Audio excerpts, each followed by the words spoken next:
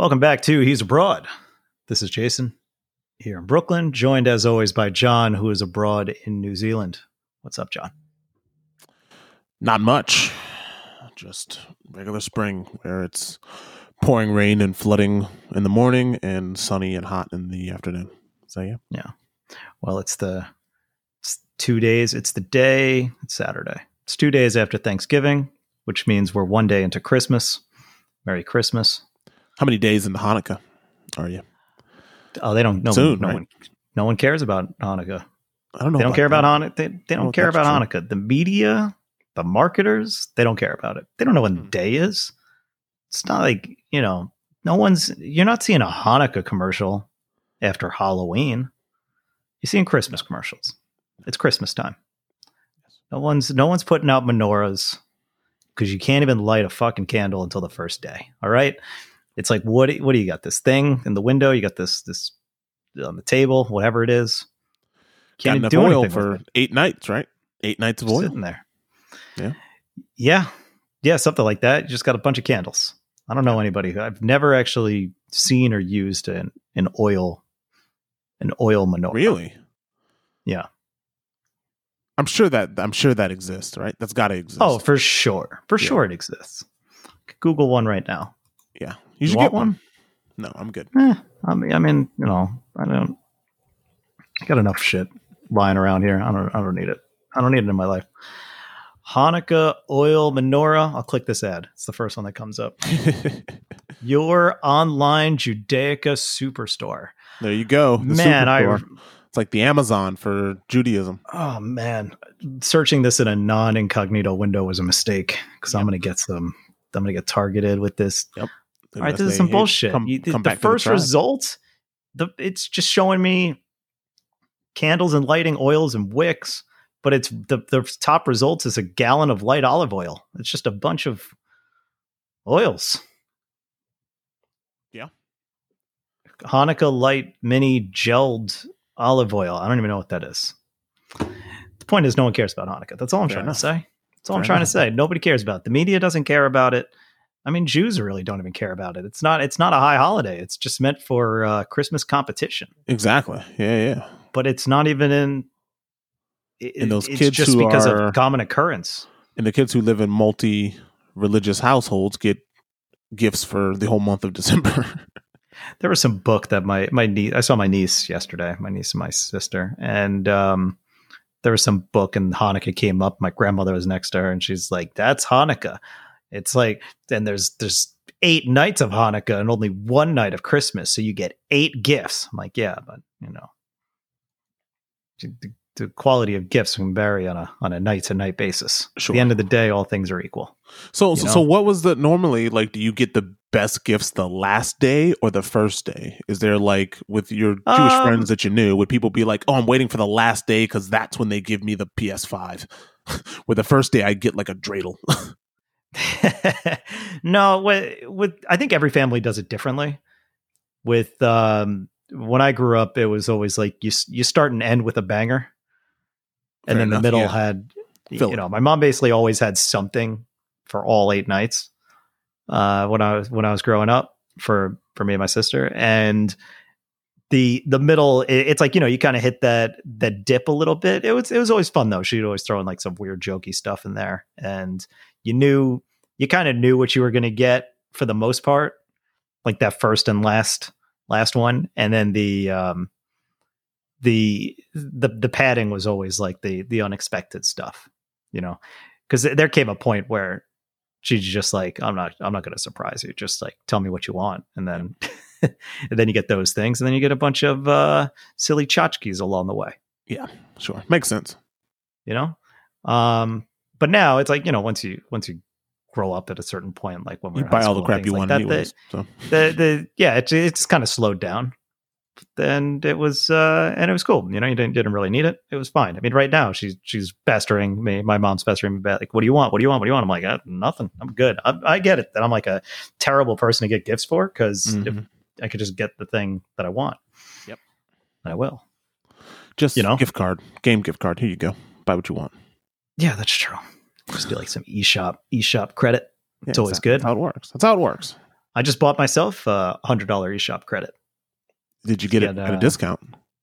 No, but I did Black get Friday. I'm sure there's deals on getting. Well, all the deals are digital. Like every game is on sale on Switch and other platforms. But on with the Chase Freedom card, it's 5% back with PayPal. So I could do PayPal checkout at Best Buy.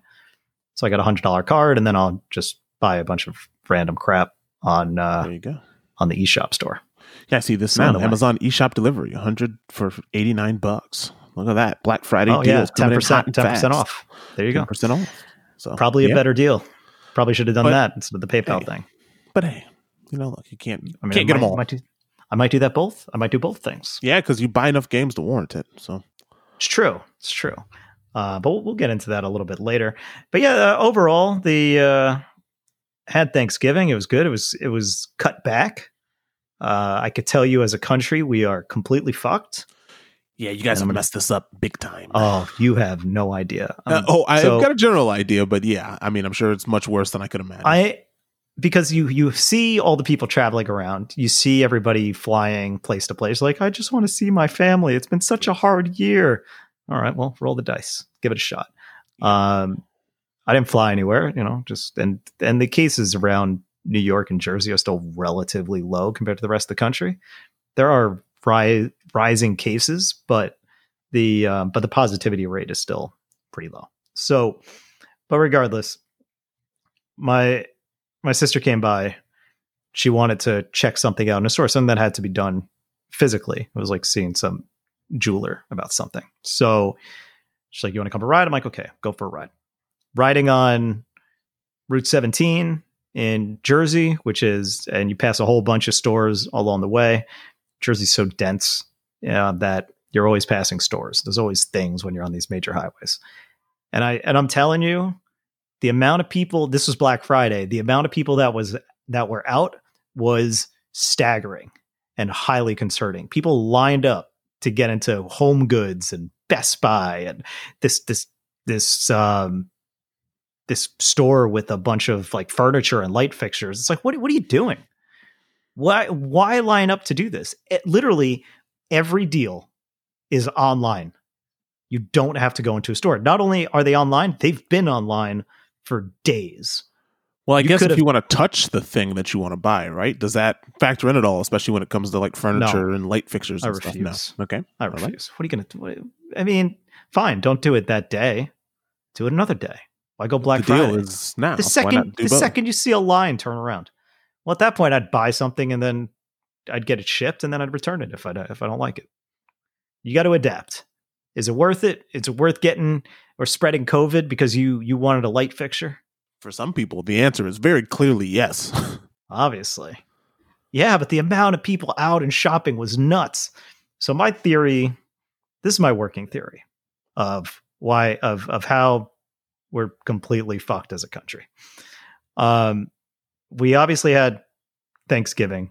People ignored the warnings and they flew all over the place. So they're going to spread the COVID around. Okay, we're going to see some significant bumps. And then based on what I see in the stores, people are still going out to stores. So, okay, we're going to definitely see some rising of cases in the next, we're going to continue to see rising cases, especially in the next week or two. I mean, look, when those would actually have the repercussions. Looking at ESPN, sports is about to implode.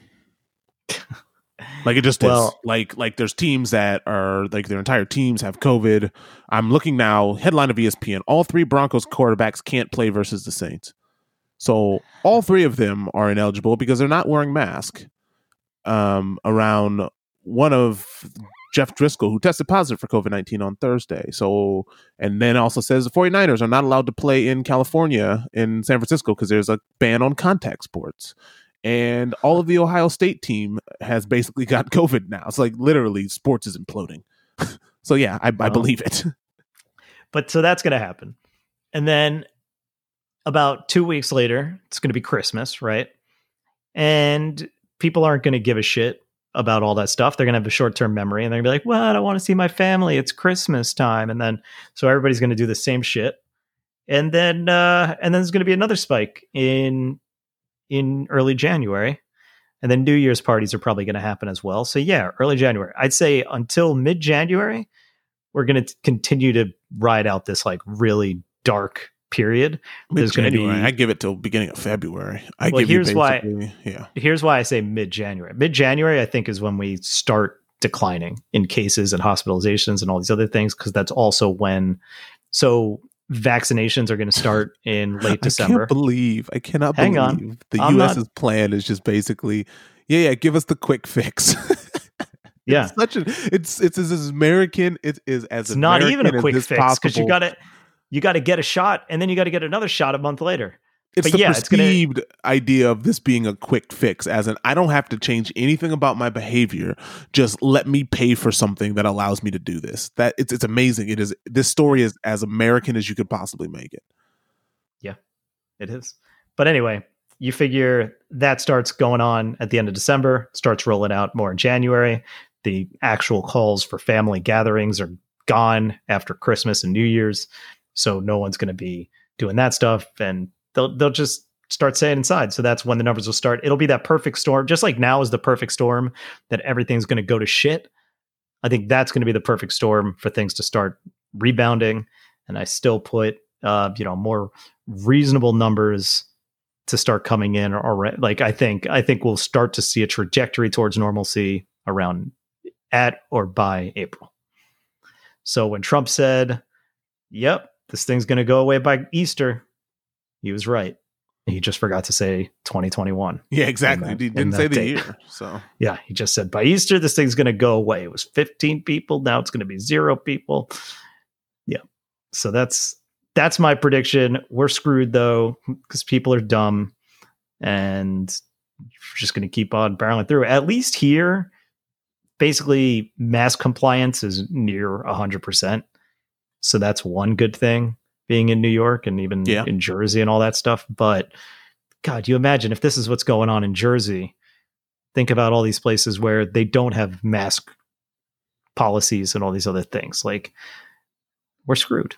We're screwed. I think it's going to be a really dark and sad December. Wish I had more optimistic things to say than that. Yep. Sad stuff.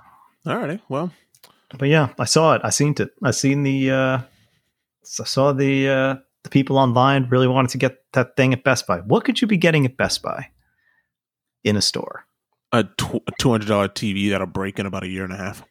Yeah, but you know what's awesome about not going to a store and getting it? Someone brings it to you. You don't have to worry about loading it into the car. They just bring it to your house. Mm-hmm. Isn't that much better? Isn't that better? Yeah, I agree. Picking stuff up and having to drive it home is, just have someone deliver it to you. You're done.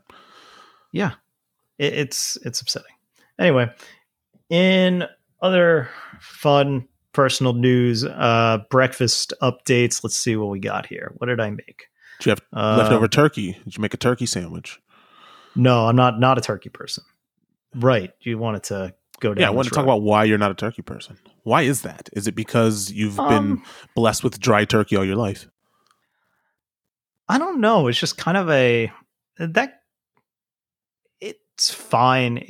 To me, it's an inferior chicken. It's a big chicken, first of all. It's not. It doesn't taste like chicken, though. It doesn't taste as good as chicken. No, it's got a bit more of a gameness to it. Maybe.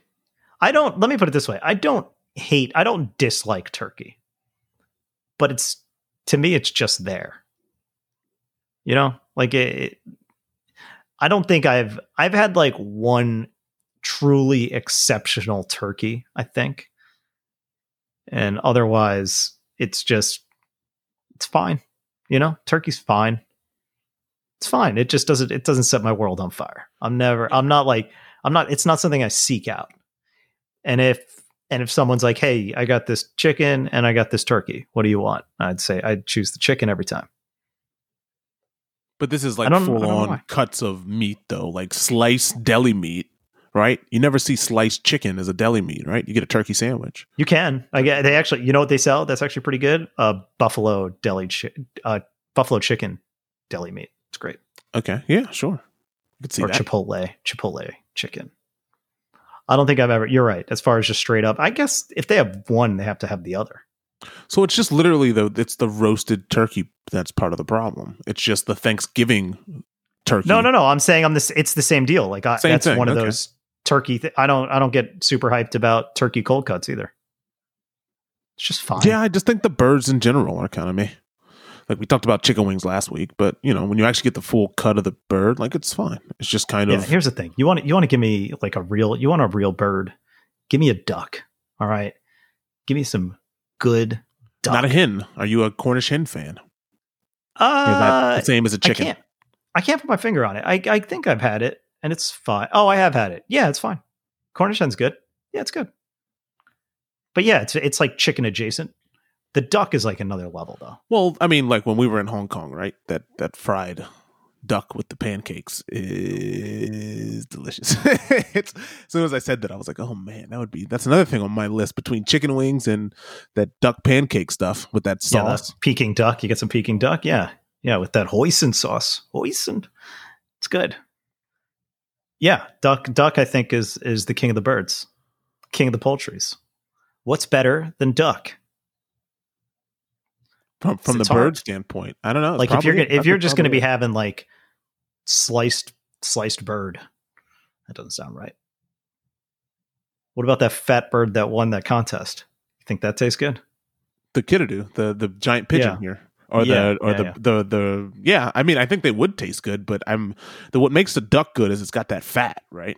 Yeah, exactly. So the fat and the skin when it's all crispy is delicious. Mm-hmm. But again, I don't think I'd eat duck on its own. Like duck's got to be kind of cooked like the Peking duck style. Absolutely, yeah. Like I'm looking at images of this, and oh god, this is duck and Thai food is also very good. That's a thing that I'll get as well. Yeah, but you get some good cooked duck. Like if you're gonna say what's the best. Like, I guess if you compare the best of the best, right? So if I'm going to take the best cooked turkey, the best cooked duck, and the best cooked chicken from KFC, right? Obviously, that's where it's coming from. Then, I'm going with the duck every time. I don't think the best cooked turkey could reach the heights of the best cooked chicken or the best cooked duck. I see the turkey in a distant third place. Fair enough. Now, Granted, my sister fried a turkey, and maybe that's what'll do it. It could be a cheat code to give it that extra oomph. It is. But frying the turkey keeps, and that's the problem with turkey is that because it's a very lean bird and a very big bird, it's very tough, right? It can be very tough very quickly, and that's what frying it does. It keeps the juices locked inside of the turkey. Yeah. But if you're gonna compare a fried turkey to a fried chicken. And then a fried duck, which I don't even know what that is, but it's probably great, right? I'd still probably the turkey is already at a disadvantage. I'm sorry, turkeys. I'm sorry. Yeah, fair enough. Yeah. Anyway, so a little breakfast updates. After the vegan French toast abomination, I bounced back and made myself a Dutch baby the next day. And that was amazing. First time I ever made a Dutch baby. Are you familiar with the Dutch baby? I have no idea what that is. Okay, I'm going to send you the picture. Dutch baby. Dutch baby. A Dutch baby is basically like a big ass pancake, and you make it in a cast iron skillet. You throw all it's probably like one of the easiest breakfasts you could possibly make. You throw all this stuff in. Looking at a picture now. It's also called a hootenanny. FYI. Wikipedia says the Dutch baby pancake or Dutch baby, sometimes called a German pancake, a Bismarck, a Dutch puff, or a hootenanny. A Dutch puff? Yeah. Okay. I think that's something else. But if that's what they say, then who am I to argue with Wikipedia, right? Yeah. Anyway, it's quite good. It's really good. Yeah. You throw this thing in the oven in a cast iron, it all bubbles up, looks all good, then it deflates. You dust on whatever you want. I dust on some powdered sugar because me. And I didn't want to eat the whole thing, but you did. I did. And I regret nothing. It was amazing. It was great. Yeah. This looks like an elephant ear kind of in a pan. Like a fair type of food with the sugar on it. What it looks like. Oh, like I know what you're talking about. A funnel cake. Yes, we call it elephant ear. Who? Michigan. God damn it! Do you people also call soda pop? up there in Michigan? Yeah, sure did. I called soda pop probably the first 20 years of my life. And then when I moved to the South, I stopped calling it pop. Right. You got one. And we don't call it soda pop. It's not soda pop. It's just pop. No, it's just pop. That's why I said, do you call soda pop? Comma. Pop. Not. Yes. No, I don't think there's a comma, but the context makes sense. I get it. Because that's what they did in Buffalo. They called it pop. Yeah, of course. Good old Midwestern sensibilities. Pop. Good is a strong word. So yeah, I made a Dutch baby. That was great. I recommend it if anybody's looking for something. By the way, I got a lot of comments on that. They're like, this is great. Wow, it looks really, really awesome. How'd you do this? I'm like, this is the easiest fucking thing I've ever made. It's so easy. Yeah. You don't have to do anything. You basically just melt some butter in a pan. You make all the batter like you would a pancake. You throw it all in there and you cook it for 20 minutes. You're done. That's it. It is the easiest shit to do. It was my first Dutch baby. Won't be the last. You know what's next, obviously. Matcha Dutch baby. Matcha hootenanny. You can totally make a vegan Dutch baby as well.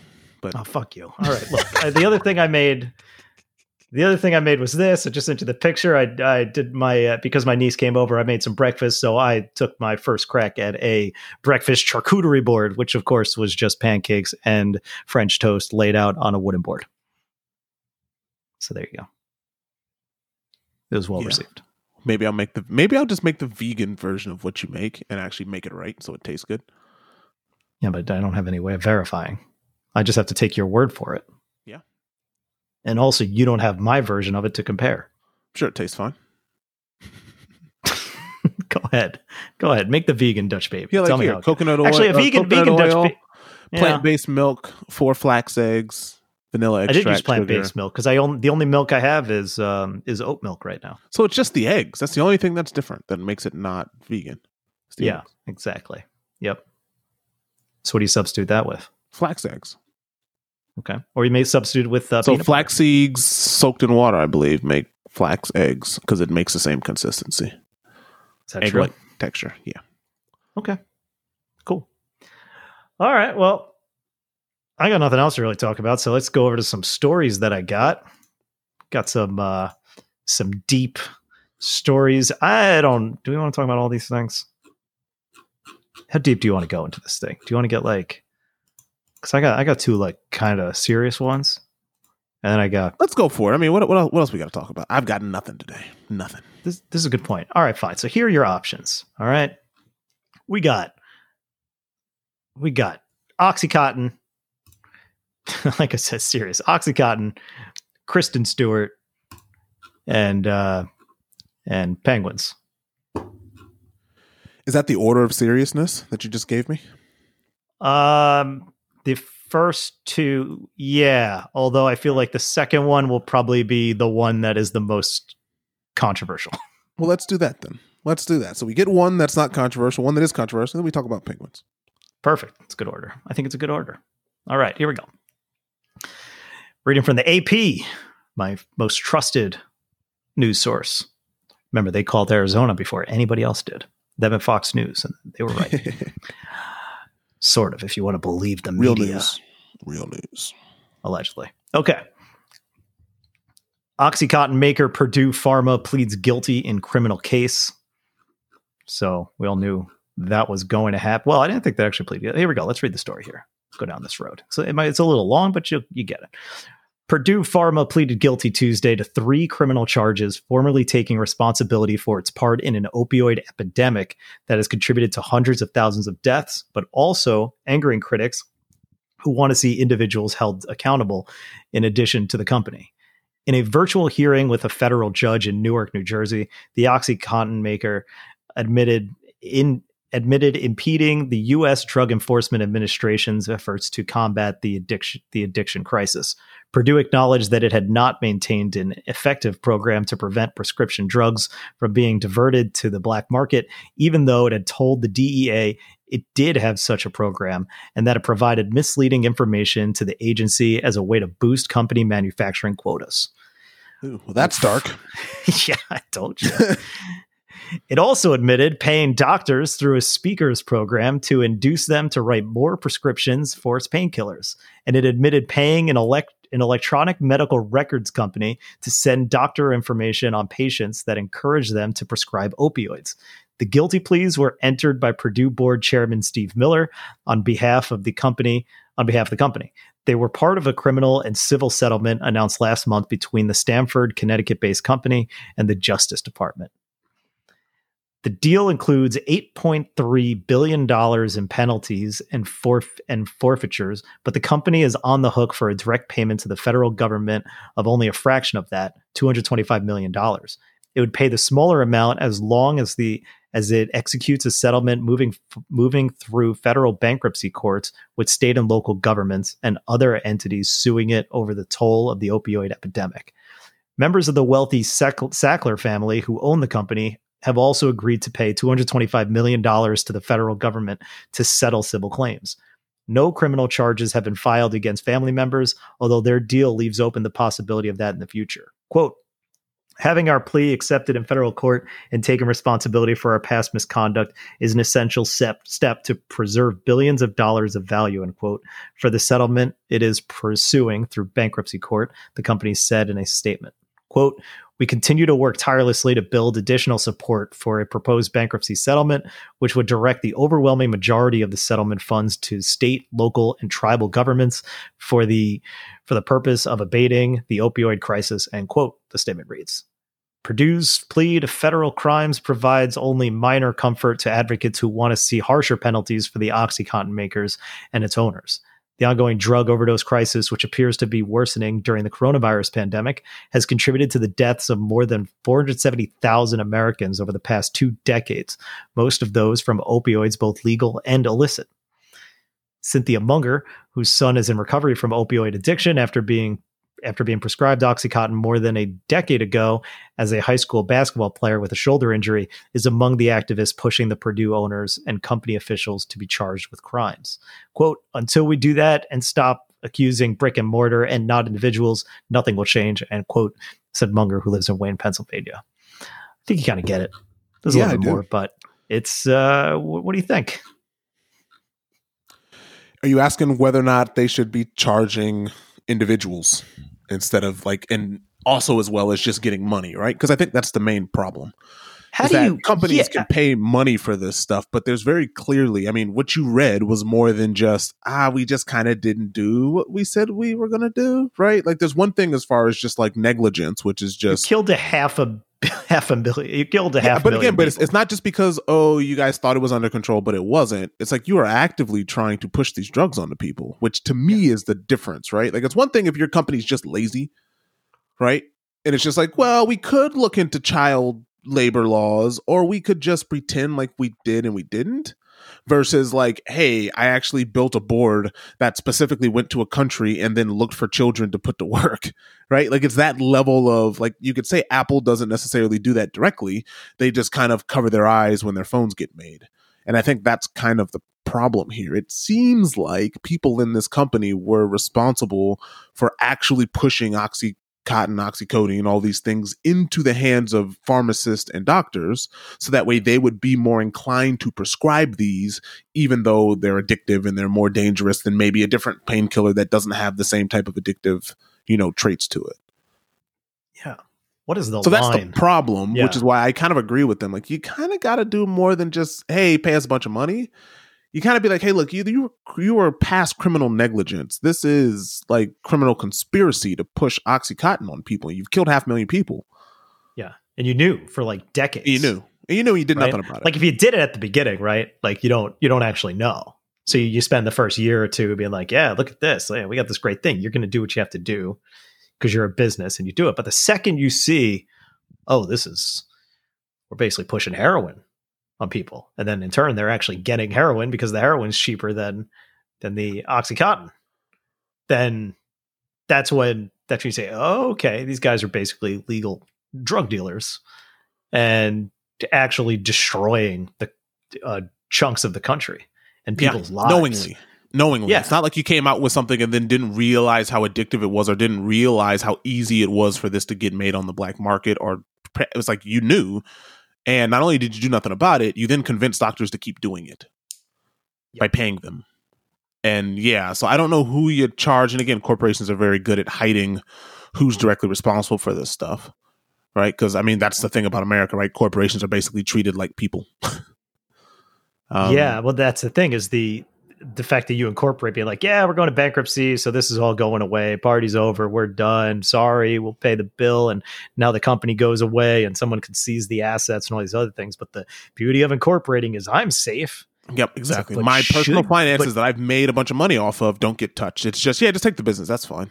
Yeah, and I generally think that that's a good way of doing things, right? Because you don't want to completely ruin somebody for something that happens at a corporate level if it's not directly, you don't just want to completely. I would say when it comes to finances, sure, but not the criminal.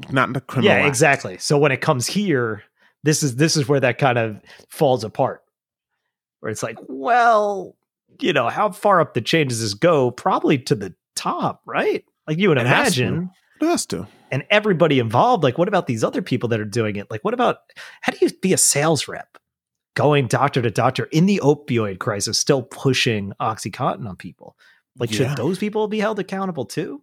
Isn't that the quintessential I'm just following orders thing? It is, but that's kind of why this is very difficult. That's why it's very difficult to find people to charge, because the guy goes, I was just doing what my boss said. He didn't tell me how dangerous this was. He said it would help, it would help you heal from serious injuries. He didn't tell me that it would also be highly addictive. I've just heard anecdotes. And, maybe if the pharmacy stopped letting it get out, it wouldn't be a problem, right? It's not me that's a problem. People misuse people misuse alcohol, right?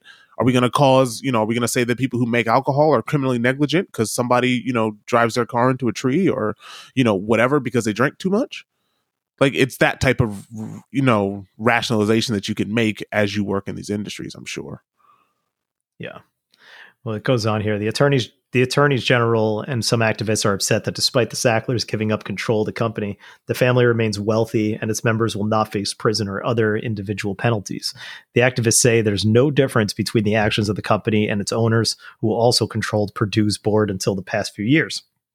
The last week, as part of a motion to get access to more family documents, the attorneys general who opposed the deals filed documents that put members of the Sackler family at the center of Purdue's continued path for OxyContin sales, even as opioid-related deaths rose. The newly public documents include emails among consultants from McKinsey & Corp hired by the company to help boost the business. One from 2008, a year after the company first pleaded guilty to opioid-related crimes. They'd done this before, says board members, including a Sackler family member, quote, blessed him to do whatever he thinks is necessary to save the business, end quote.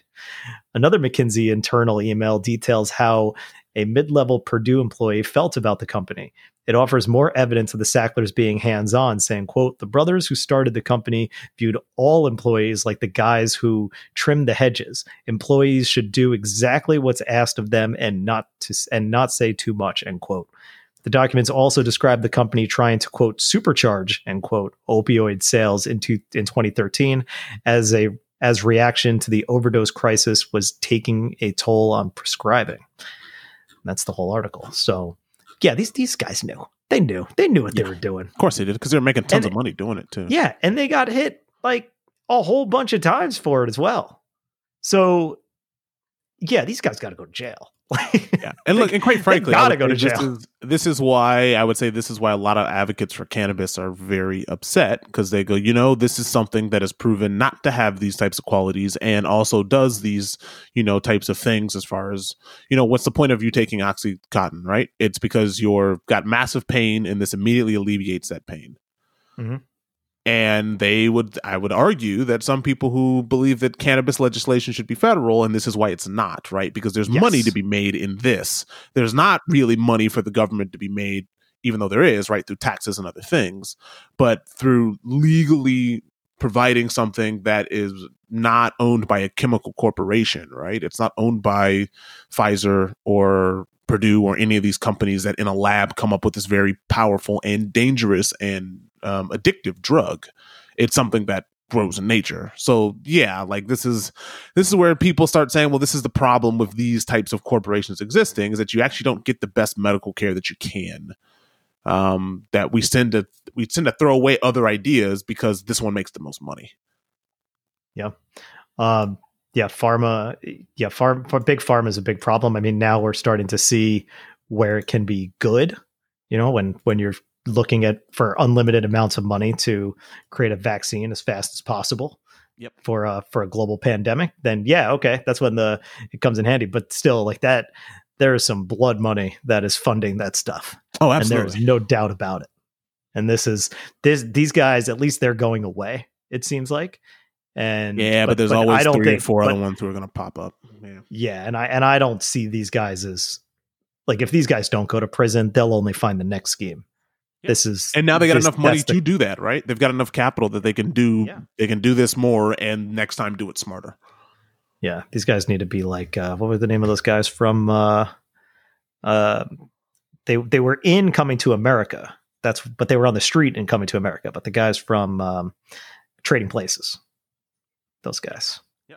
When I think about the rich people that need something coming, that's who I think of. They're those guys. Something in Randolph. Randolph. We're back.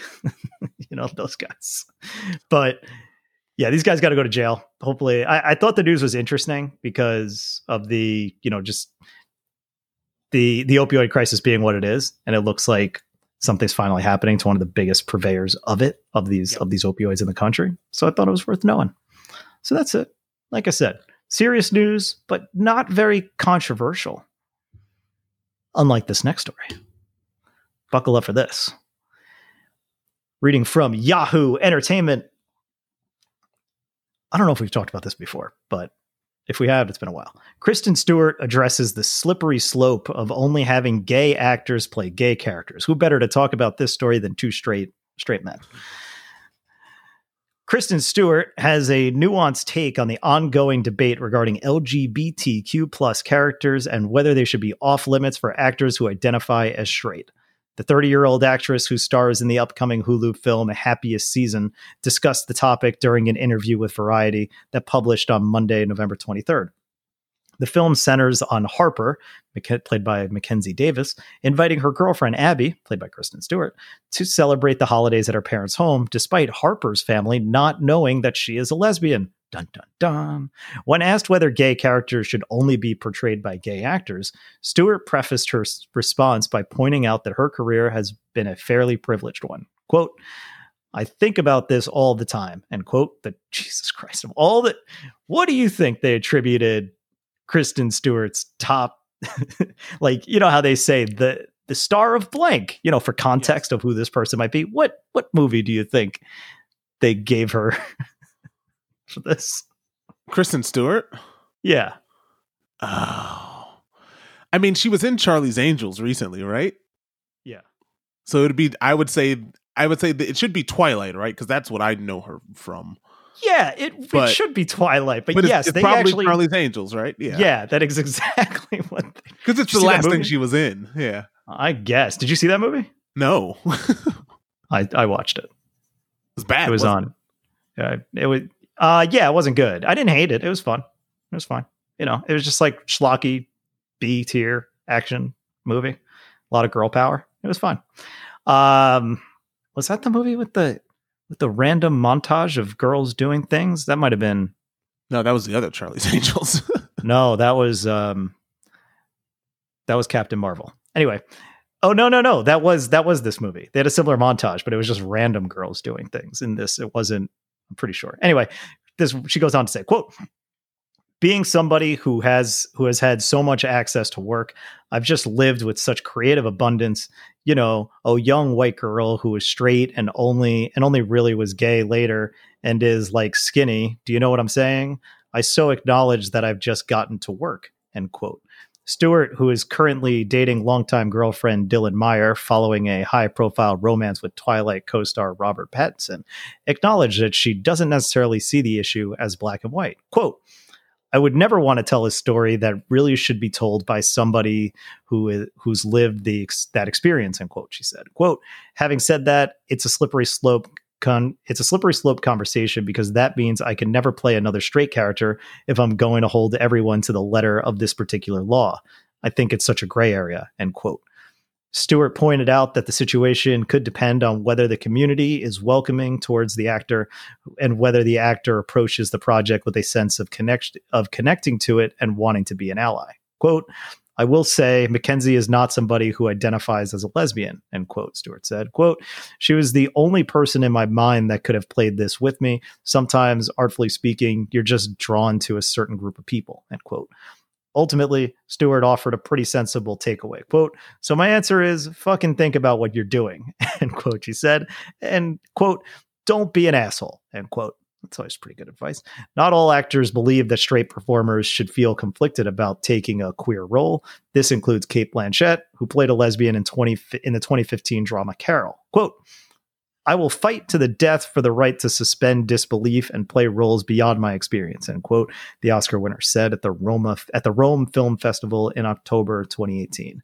In 2019, Scarlett Johansson told As If magazine that she, quote, should be allowed to play any person or any tree or any animal, end quote. She had previously stepped down from portraying a transgender character following intense backlash on social media over the casting news. And if you're curious, Happiest Season debuts on Hulu on Wednesday, November 25th. So it's out now. Go watch it. Go watch Kristen Stewart and the other lady, and romance in rom-com hijinks. What do you think? I'm interested in what do you think, but I will answer your question. I won't do that where I go, well, you tell me, and then I come up with an answer. Well, I can tell you. I can tell you whatever you want to do. I would say in principle what she's saying is correct, but because for the last 30, 40 years, people in this community have not been properly portrayed. And there's many actors and actresses who are members of that community who have not been able to tell these types of stories. I believe this is sort of like the racism argument, right? Like, oh yes, it would be great if all lives did matter equally. But right now we need to make sure that these lives matter first, right? Like it's that type of argument, which is why it's like, yes, of course, what you're saying is fine. Everyone should be able to play everybody. We should all be able to have these types of discussions where if you're good at the role, it shouldn't matter whether or not you're this person or the other, but that's the problem, right? Like that is the core of the problem. You keep picking Scarlett Johansson to play roles that I would argue there's probably people who are more qualified, not because they happen to be transgender, but because they're probably better actresses or actors in that role. Yes, exactly. And that's the problem. Hollywood tends to find the same person because of star appeal, not because they're actually best for that role. So they tend to exclude a giant group of people by going, well, just give me the top 10. And the top 10 are always the same straight white woman instead of figuring out that, well, let's just find the person who's right for this role, regardless of what their Hollywood blockbuster money-making appeal is. So to sum that up, I don't think she's wrong. I just think it's kind of like, yeah, you got to step aside for a little while and correct what's happened so far so that way you can get to the point where we don't discuss this anymore if you actually do it correctly. Yeah. I think that it comes down to it's not just a Hollywood thing because it also happens in games as well. The most prominent, the most prolific voice actors in games are Nolan North and Laura Bailey, who'd show up in everything. And Laura Bailey, did you play Uncharted 4? I did not play Uncharted 4. Okay. Yeah, there is a black character in Uncharted 4 who's voiced by Laura Bailey, who's a white woman. Yeah. Because you know why? Because people are lazy. Companies are lazy. I just call Laura. She can do it. They seriously are. And I say this as I work in the film industry, right? The people that we tend to get is just because, oh yeah, I know that person. That's easy, right? And it's always the same white dude because you just know him. And so it's just easy. It's the safest bet because they're not willing to take a risk on anybody else. They find a known commodity and they just stick with it because they're lazy. But the other thing is with those guys, I don't necessarily think a voice actor is going to bring somebody to the table. I think it's brought on by. I was listening to an interview with the head of Naughty Dog, Neil Druckmann, and he said he's like when they were casting for The Last of Us Part 2 and they're casting for Abby, they're like, not Laura Bailey, like it's too much, like it's too much, like it's somebody else. But like she gave the best performance, so that's what they went to. And they said for Nadine, they kind of disconnected the voice from the character themselves, and they're like, this is the best voice for the character design that we have. So it just happened to be that that's voiced by that person. I'm not saying it's right or wrong. In the instance of the Scarlett Johansson thing, she has, I don't know who has a greater box office draw. So that is definitely monetization driven in an industry that needs to be ruled by that. I mean, I don't know who was producing that thing, but you obviously look at that as a draw. She's a great actress. It's ruled by money. So it's by money. Exactly. It's how we do all this stuff. Yeah. Who's going to give me the most draw? Is she available? Right. And what's her rate? How much is this going to cost us? And is it worth what we think we can make by putting her as Ghost in the Shell instead of getting some Asian person who is not really known yet? And I still have to pay her, but that's a bigger risk that because no one knows who it is, that movie's going to bomb. And guess what? The movie bombs anyways. Well, it wasn't very good. But again, I think that's kind of the point, though, of like, if you're going to make these roles, for now, can we actually just make them actually accurate for what you're trying to do? Like, you're trying to get more minorities and more LGBTQ plus people into media, right? That's a push that's happening. Mm-hmm. Why not actually have the minorities be part of these groups? Why just say, well, here's your character, but just get this white actress, even if she's necessarily the better performance, right? What if there's actually potential for someone else to grow into that role? They might not give the better performance on the day, but over time, what happens if their performance is indeed better after you work with this person, after you actually learn how to write for this type of character? Like, that's the problem of just going like, well, it's meritocracy. And we just find overall these people are more experienced. It's like, yeah, because they've obviously had more experience. They've had more time to gain the experience. Give someone else a chance. Yeah. Yeah. My take is that I think you could, I definitely agree more with, I mean, Scarlett Johansson's note, what she's saying. I agree with the core of what her quote is. Should be allowed to play any person or any tree or any animal. Yep. Absolutely. I agree. But here's the but, right? The reason why is any given role should go to the best actor that can portray that role best. I don't think it should default. That's kind of where I land. And if you have somebody who's starting at a position where they can really relate to the role, then you're probably going to get a better performance out of it. But it might not be as good as another actor or actress. That doesn't necessarily mean, it should always go to Scarlett Johansson, because I don't think that's the right answer. I think you can find actors and actresses as good or better than Scarlett Johansson who fit any profile, even if they are another straight white woman who's just might be a little bit less known. But if they deliver the best performance for that role, then let them do it. I think about like Peanut Butter Falcon, right? Have you seen it? I know what it's about, but I've not watched it, no. Yeah, so that actually has a kid with Down syndrome playing the kid with Down syndrome, who's like a pivotal character of the movie, and it's great.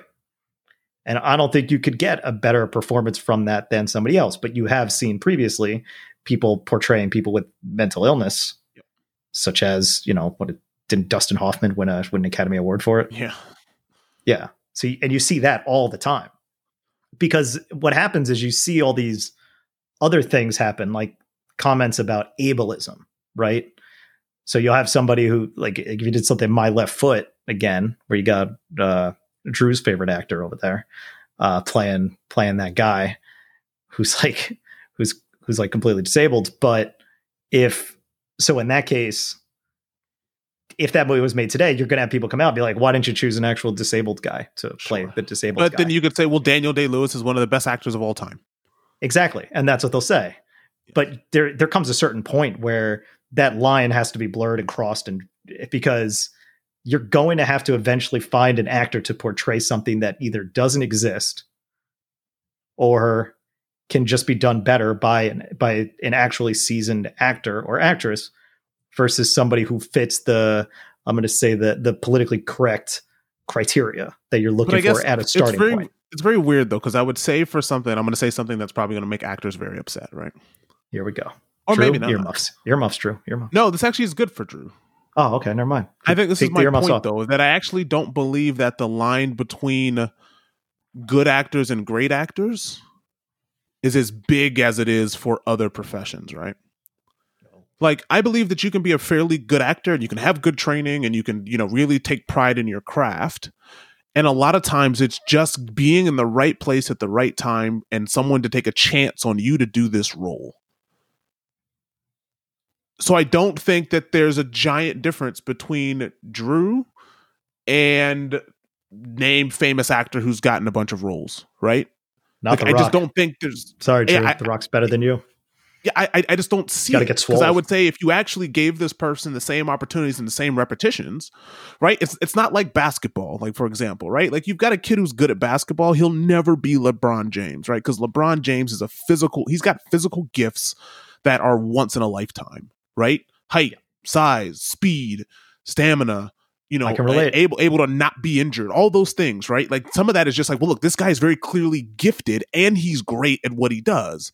Where there's someone who might be technically just as good as him, but they don't have the physical attributes to actually do it. Where acting, right? Acting can be taught. Now, there's some people who aren't very good at it, and for other reasons, they're not able to be good actors. But there's plenty of people who are really good actors, and because they're not given a shot because of connections and this person and favors and all the other things that control these types of industries, it's hard for me to say that Laura Bailey is by far and away more qualified than someone who hasn't been given that opportunity the same way she was originally given that opportunity so many years ago, if that makes sense. Yeah.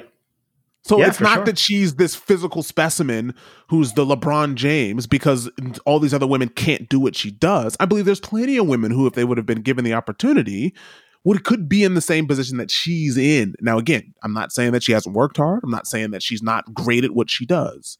But I don't think that the gulf between her and the next up-and-coming voice actress is so giant that the other person can't catch up to her if they were actually given the same exact career path that she was given. Yeah, or, just given the shot. I mean, with all the people in the world that could do it, there are going to be, you're right. Because what is that difference? I mean, there's so many. That's the thing. The difference is not. Like, I never understood. Look. I never understood. And this is another thing that goes back to Scarlett Johansson's comment, is that, like, I never understood the, like, DreamWorks putting. I think DreamWorks does it more egregiously than something like Pixar. Putting like top tier voice talent, top tier actors and actresses as voice talent in their movies. Yeah. So I think about like Kung Fu Panda, right? Scarlett Johansson voices like the tiger or something. No, that's Angelina Jolie. But anyway, like why the hell is Angelina Jolie being a voice actress in this movie? Like what the hell is the benefit there? Or like they replaced, I forgot what it was, but there was some TV show where John DiMaggio, who voices Bender and is like one of the best voice acting talents working on the planet, right? I think that's an easy statement to make. His role had a movie and he was replaced with another actor. Yeah. It's like, why would you replace John DiMaggio? You could have saved potentially millions of dollars and had a much better performance, but you want to have that guy running the circuit to push the movie more than you would. It's all about John finances. DiMaggio. It's all finances, right? Getting Jack Black to go promote Kung Fu Panda is better than someone else playing this role, even if they could train to have similar mannerisms and similar things to Jack Black. Jack Black is a better sell as Jack Black, not as necessarily playing Kung Fu Panda, right? And so that's the problem with most of this, that it is just financially backed. And, you get lucky as an actor. You get right place, right time. You get a role that works for you and you do a good job. It's not that you don't put in hard work, right? Like, don't get me wrong. You do the job. But then they tend to stick to those people because of money. They don't stick to those people because they're always perfect for the role. And I would argue, sure, Laura Bailey, they can say, yeah, she gave the best performance. But I would say because you have a trained commodity that over time has perfected this craft, if you gave it to someone who could have played this role differently, is there a chance that you could have launched their career in the same way? And you'll never know. You never find out because people get burned out of these types of industries because then they realize, well, it's not really fair, and I'll go off and do something else with my life. Yeah, it's tough. It's tough, but I still think that in the comment that that Kristen Stewart made about the slippery slope, the idea of actors you're kind of conflating a bit the difference of fitting the profile of the character versus starting, and I did the same thing, and starting the and then finding a more of a no-name different actor than this person, because you're just going to default to that person, that laziness, let's call it. Yep. So I still am in the camp of, like, I think the core of Scarlett Johansson's comment where, you know, if she wants to play a transgender character, if they really thought she was the best person to play that character because they couldn't find somebody else and, you know, really fit the profile, then cool, go for it. If the performance is good, if the movie's good, I think that whatever's best for the craft at that point, because the craft is in itself, acting itself is a craft that's defined by becoming something that you're not. Well, it's also defined by there's a lot of great actors, right, who have been in awful movies. And a lot of times it's got nothing to do with them. It's the writing of the character. It's the people around them. It's the work environment. There's so many variables to what makes someone's performance great. It's very rare. And again, like, there are these actors that exist, right, who can make something that's kind of poorly written still entertaining because they put enough of themselves into that. And that's very rare. Those are the people that are really, you know, they've got personalities and things that sort of come out on screen. But really, most of the actors are kind of empty vessels, and they're going to be as good as the writing is that you give them. Yeah. And if anything, I would say that the representation would be more so on the other side of the camera, to make sure that the actual performance that's coming through is representative of the experience that you're trying to convey. And that's the crux. I mean, we talked about this, right, with the Academy Award, what they're going to force sort of these new categories to be in order to qualify for these categories. What do you need to hit? And that's exactly what it is, right? When you make a movie with Black people who are behind the camera and making the decisions behind the camera, there's a good chance that they're going to put those same types of people in front of the camera as well. Yeah, I agree. There's let's see what the reviews are like for this movie. See if anybody likes it. And people like it too. Look at that. 85% from the critics, 88% positive from the audience. That's pretty good. So considering that half of your lesbian couple there is not even bi, we'll say, in the spectrum of gay to straight, right? Obviously it's still a decent movie. Yeah. And look, but the problem is now stuff has become so political that people will go and review bomb movies even if they've never seen them. Like, my parents are telling me about a show called Hillbilly something that's came out on Netflix. Hillbilly Elegy. That's what it's called. Yeah. And how there's white people who are very upset that they're being portrayed in this way as far as Appalachian people with missing teeth and doing drugs and all this stuff that, you know, you would argue, I'm sure happens there. And I'm sure it's been dramatized, or, you know, there's been extra fluff added to it to make it worse than maybe it is. But then people go and review bomb and going, I don't like the way that you're depicting me. Yeah. There's the quote from, you know, Rotten Tomatoes, they'll have a line that kind of summarizes the critics. This is basically what I've seen as well, which sounds about right.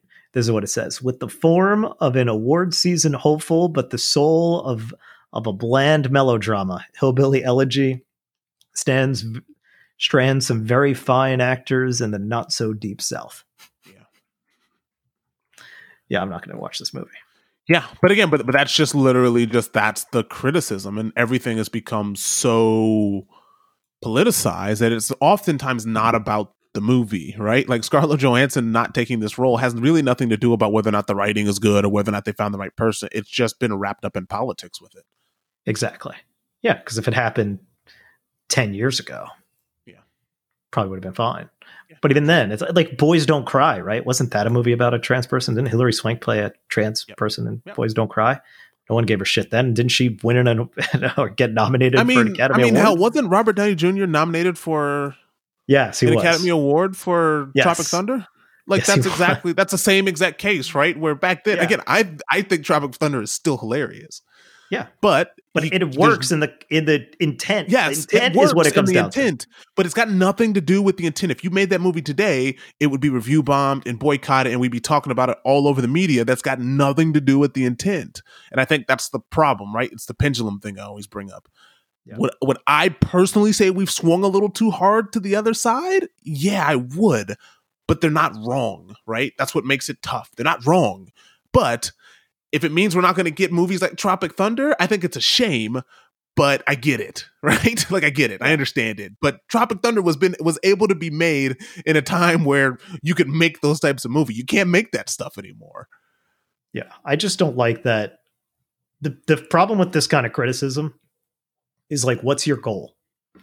What's your goal? Like, when you attack this, what is like if someone's attacking Scarlett Johansson for playing a transgender character? What's your goal? Do you and it goes back to like my left foot thing. Like, is your goal to put everybody in a box so they could only do only portray the things that they are? Like, what is? I would say that's the cynical side of it. The goal is to get more transgender and more I don't think disabled bodies. I think that is the goal from those groups. I don't think they have a goal. I just think they're. I think that is their goal. I think their goal is for people who are they're trans people who want to be in films. There's people who everyone wants to be in movies, right? Like that's I think that's fine. Right. I think that's okay. But imagine if you're a trans person and you're saying, I'll never be able to get some of these roles because who I am. And then there's finally a role that I feel like I got a good experience that I can go try out for. And then I just hear they're just going to get Scarlett Johansson to play it instead. Like, you can see how that would be a little disconcerting of going like, well, I can't play this roles that Scarlett Johansson can play. I can't go be Black Widow. But I've got a chance at being this other thing, this other movie, this other character, and they just get Scarlett Johansson anyway. So why does she get to be Black Widow and this person and that person and this and that? You see, I see where their frustration comes in, where it's just like, we're just going to get Scarlett Johansson's for everything, which means I'll never have a chance to break into this. Yeah. All right. Fair enough. I get it. So, but again, your argument's not wrong either. That's what I mean. I think that's the more cynical side of it, as in, well, you just want everyone to play what they are, and that makes it fair, right? When I would say, no, the problem is the fact that because it isn't fair, you have to go a little hard to make sure that it is fair, where you can then get to the utopian place where meritocracy can exist. But the problem is meritocracy is always going to be a myth until you roll back the last 100 years of inequality. And that goes for regardless of race and sexual orientation, all these things, right? That's just for everything. Hey, we didn't have Asian people playing in Asian movies, right? We've had how many white guys have been in Asian movies about being kung fu masters or about feudal Japan, even though they sort of take the John story. Wayne played Genghis Khan. Yeah, that's what I mean. Like, it's that type of stuff where you're just like, really? We can't find a capable Asian guy to play Genghis Khan? Really? So we're going to get John Wayne. Like, that's where it comes from. Have you ever heard any of that? Like, have you ever seen any of that stuff? No, I haven't seen it. I'm sure it's highly offensive. Hang on. You know what? Hang on, vamp for a moment while I see if I can find a good. But that's the problem. Like, I think we could get to that point where then you could have John Wayne playing Genghis Khan, and then you can have the dude from The Walking Dead play a role that was originally written for a white guy, right? Like, and generally, you should just be able to have actors be actors, regardless of, you just pick the best of the best. But for so long in Hollywood specifically, we didn't pick the best of the best. We picked the prettiest face. We picked the guy who's, you play golf with his dad, right? It's like all of those things of why people get into Hollywood. I mean, look, Nicolas Cage, he comes from a family of actors, right? So is Nicolas Cage that great of an actor? Again, we all laugh at Nicolas Cage because he takes these crazy roles and he's a real quirky dude. But if he wasn't a Coppola, would he even be in the position that he's in? And I'd argue probably not. All right, here we go. This is John Wayne's most awkward dialogue from The Conqueror. There are moments for wisdom, Jamuga. Then I listen to you. And there are moments for action. Then I listen to my blood. I feel this Tartar woman is real for me. And my blood's... I don't know if that's real. That might not be real. I might have been duped. All right, here we go. This is from the actual, let's see, from the actual movie. Come on. I just want to hear John Wayne like say some shit. Because that was like, this is no more. We'll take twice that number. Anyway, the point is it's pretty awful and it's hilarious. It's John Wayne playing Genghis Khan. I know, but it's just the reason why I say it's like, you say it's probably really offensive is it's not even John Wayne doing a like a Chinese accent, or it's like, just or it's Mongolia, just John, it's just him Wayne, yes. yeah, just or John whatever, Wayne yeah. Sorry, it's they're doing any sort of Asian accent. It's just John Wayne being John Wayne. Yeah, and he looks offensive, but he doesn't sound offensive. Yeah, he's got the mustache, right, and he's got the it's bad. It's bad. But it's the same thing with white people playing black people and white people playing Native Americans and all the things that we've been talking about forever as far as, white people getting the roles and playing minorities. It's the same discussion, right? What happens when you loosen that up? You get Denzel Washingtons, right? You get great actors and great, people in these roles. And just imagine if you just said, well, the best qualified person is this white dude who's been in movies for 20 years. Just have him play, the dude in Training Day. Like that's the problem with it, where it's like eventually you will find the great trans actors. You will find the great, people in the LGBTQ community who can play these roles, but you won't find them if you don't take chances on them. Yeah. And honestly, I would look towards Netflix and Amazon Prime to really see. And I would say that's the problem. I would look at Disney. And I honestly, I've got some inside information to know that Disney is working on doing these types of things, but it's got to be Disney. It's got to be these, because again, there's only 5 studios. There used to be 6, right? Because it used to be Fox. Fox doesn't exist anymore. So now there's 5 major studios that basically produce the majority of the content. I don't know what the percentage is now, because obviously Amazon and these things have started to upended this a bit, but it's a very high percentage. It's at least 75, 85% of the content is produced by one of those 5 studios, even if it goes on the Netflix, right? Yeah. They've got to push themselves to do this, because there's plenty of work for Scarlett Johansson. She's not going to run out of jobs. She won't. She'll be fine. It's give some of these other actors a chance to take these roles. That's it. Right. Touche. All right. Let's move on. All right. This is a quick one. Talk about penguins. Penguins. Do you say penguins or penguins? Penguins. Penguins. P-A-N-G. Penguins. Is that how you pronounced it? Definitely did not. Well, maybe I did. Penguins. Penguins. Not a penguins. Famous gay penguin couple at Australian zoo adopts another chick. This is the second time the couple adopted an egg from a heterosexual couple that had 2. This is reading from the Independent. Here we go. The famous same-sex penguin couple that made international headlines after becoming parents for the first time have decided to expand their family by adopting another chick. Named Sven and Magic, also known as Svenjic together. Oh, Jesus Christ. Really? Okay. Are now the proud parents of a new Gentoo penguin. Penguin chick hatched in the Sea Life Aquarium in Melbourne. Quote, "We are beyond excited to welcome the new penguin chicks to our colony. They are doing really well and gaining weight." Okay. They started at around 95 grams. Now our oldest is almost 2 kilograms, and the youngest is sitting at around 399 grams, end quote, said Kerry Dixon, Sea Life Sydney Aquarium Penguin Supervisor, in a press release. That's a hell of a title. Aquarium Penguin Supervisor. This is the second baby the couple has adopted after successfully hatching their first egg in 2018. That gave birth to their first chick, Laura. The couple were given the egg by staff from a heterosexual couple that had 2 eggs already. Laura, nicknamed Svenjic, is now grown up and starting a family of her own. The aquarium said, quote, yeah, go ahead. Say that again. Why is the nickname harder than the real name? Svenjic? I don't know. It's Australia. They're weird. I don't know. They just do weird shit, The toilet water goes the other way and everything's all backwards and upside down. It's just how it goes. Also, didn't I say someone who lives further south than Australia, I can confirm that none of that is true. Also, they said named Sven and Magic, also known as Svenjic. And then Laura's nickname Svenjic. So why is her nickname the combined names of the parents? It's even stranger. Complicated. Anyway, yeah. Is now grown up and starting a family of her own. The aquarium said, quote, "Laura is now 2 years old and surprising us every day with how independent she is," end quote. The couple was spotted by the aquarium staff before the breeding season 2018. I'm reading this verbatim. The couple was spotted. Rough. The couple was spotted by the aquarium staff before the breeding season 2018.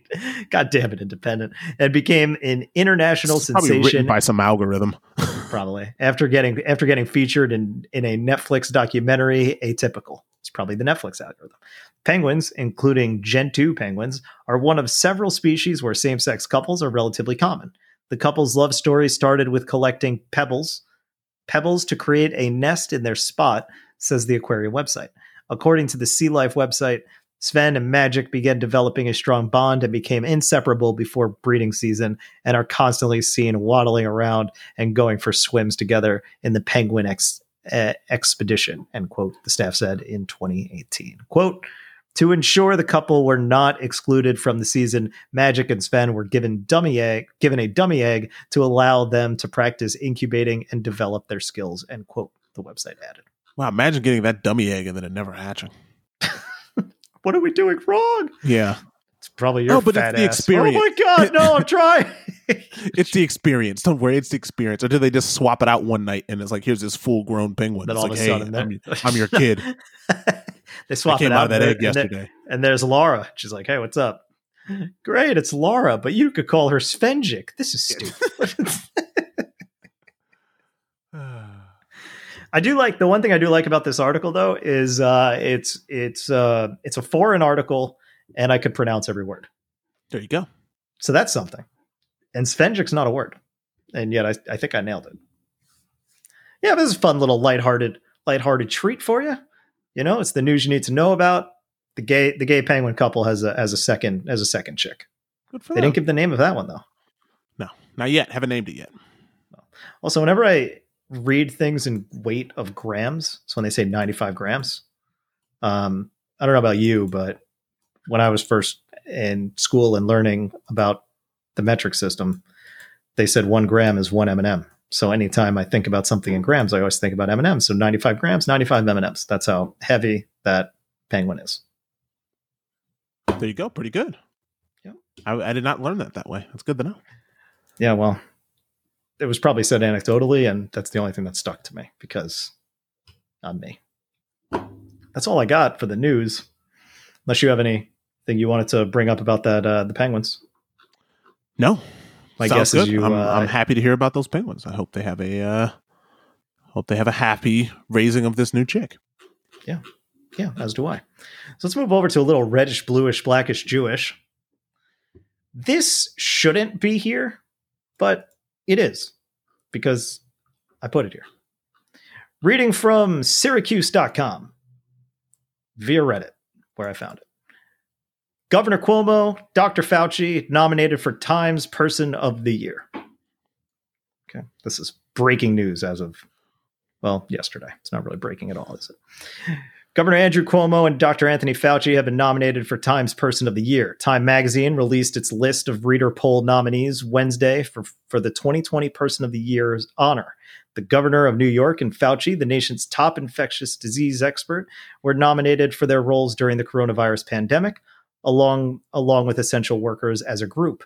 Among the 80 nominees this year includes President-elect Joe Biden, President Donald Trump, Vice President-elect Kamala Harris, Senator Majority Leader Mitch McConnell, House Speaker Nancy Pelosi, New York Representative Alexandria Ocasio-Cortez, Michigan Governor Gretchen Whitmer, NBA Commissioner Adam Silver, WNBA star Sue Bird, NASCAR race driver Bubba Wallace, singer Ariana Grande, that's a weird one, South Korean boy band BTS, Russian President Vladimir Putin, the World Health Organization, rapper Kanye West, Amazon CEO Jeff Bezos, and the Black Lives Matter movement.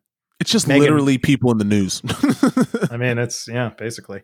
Meghan Markle and Prince Harry, who left the royal family earlier this year, are also nominated.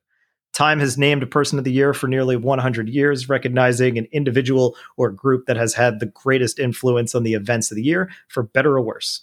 A wide range of figures have received the distinction, including Nazi leader Adolf Hitler, President John F. Kennedy, the computer, Barack Obama, civil rights icon Martin Luther I thought King you said Jr. the computer Barack Obama. Yeah, that can be read that way, the way the comma's there. The computer, President Barack Obama. That's one thing. He's not a real person. He's too perfect. Civil rights, that's why he did all that drone stuff. It was just a calculated effort by the computer. Of course. He was sending his friends out there. Exactly. Civil rights icon Martin Luther King Jr. and Pope Francis. Greta Thunberg, the Swedish climate change activist, was named Person of the Year in 2019 and has been nominated again this year. You can vote for this year's Time Person of the Year at the website. The results of the poll will be revealed in early December, and the Time Person of the Year 2020 will be announced on December 10th. Did Trump ever win Time Person of the Year? Did he win in 2016? I know he thinks he did. I don't know if he did. Yeah, if you asked him, he did. But I'm trying to find the real factual information of who did he ever win Person of the Year. He had, while I'm looking this up, he has fake pictures, fake Time magazine covers of him. Time magazine. Yeah, it's great. All right. So let's see. Let's go backwards here. So in the last 10 years, Greta Thunberg, 2019. The Guardians was 2018. Talking about like journalists who face persecution, arrest, all that stuff. Okay. The Silence Breakers in 2017. That was like the Me Too movement. Yeah. 2016 was Donald Trump. Yeah.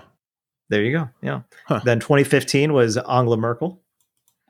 2014 was Ebola fighters. So how can you not make the COVID-19, like the nurses and the medical professionals, the Person of the Year for 2020 if you can make the Ebola fighters? Yeah, right? That would be the that's easy. That's done. The essential workers as a group. That's what that would be. The essential workers, just general, and that's front across line.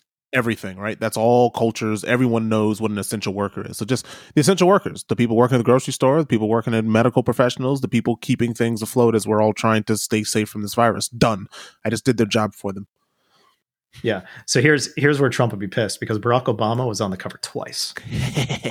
Both years he ran, he was on. He was on 2018 and he's 2008 and 2012. Oh, Trump's gonna be real mad. Even Putin has one. Yeah, but Trump was on. Putin was on. Right, but that's what I'm saying. Like the fact that Barack's got two. Mm-hmm. Is he the only one that's been on the cover twice? No, the American Soldier has been on the cover twice, and George W. Bush was on here twice as well. Yeah, there's definitely some repeat. Bill Clinton. People. Every president is like on this thing twice within the last. Nixon was on twice. Yeah, 2 years in a row. He was on. Is he the only president that's not been on twice since I guess George H.W. Bush? Yeah, I guess single term you don't win. But even that would, if he won, Reagan was on twice. Every president, that's basically when you get two terms, you get on the cover twice.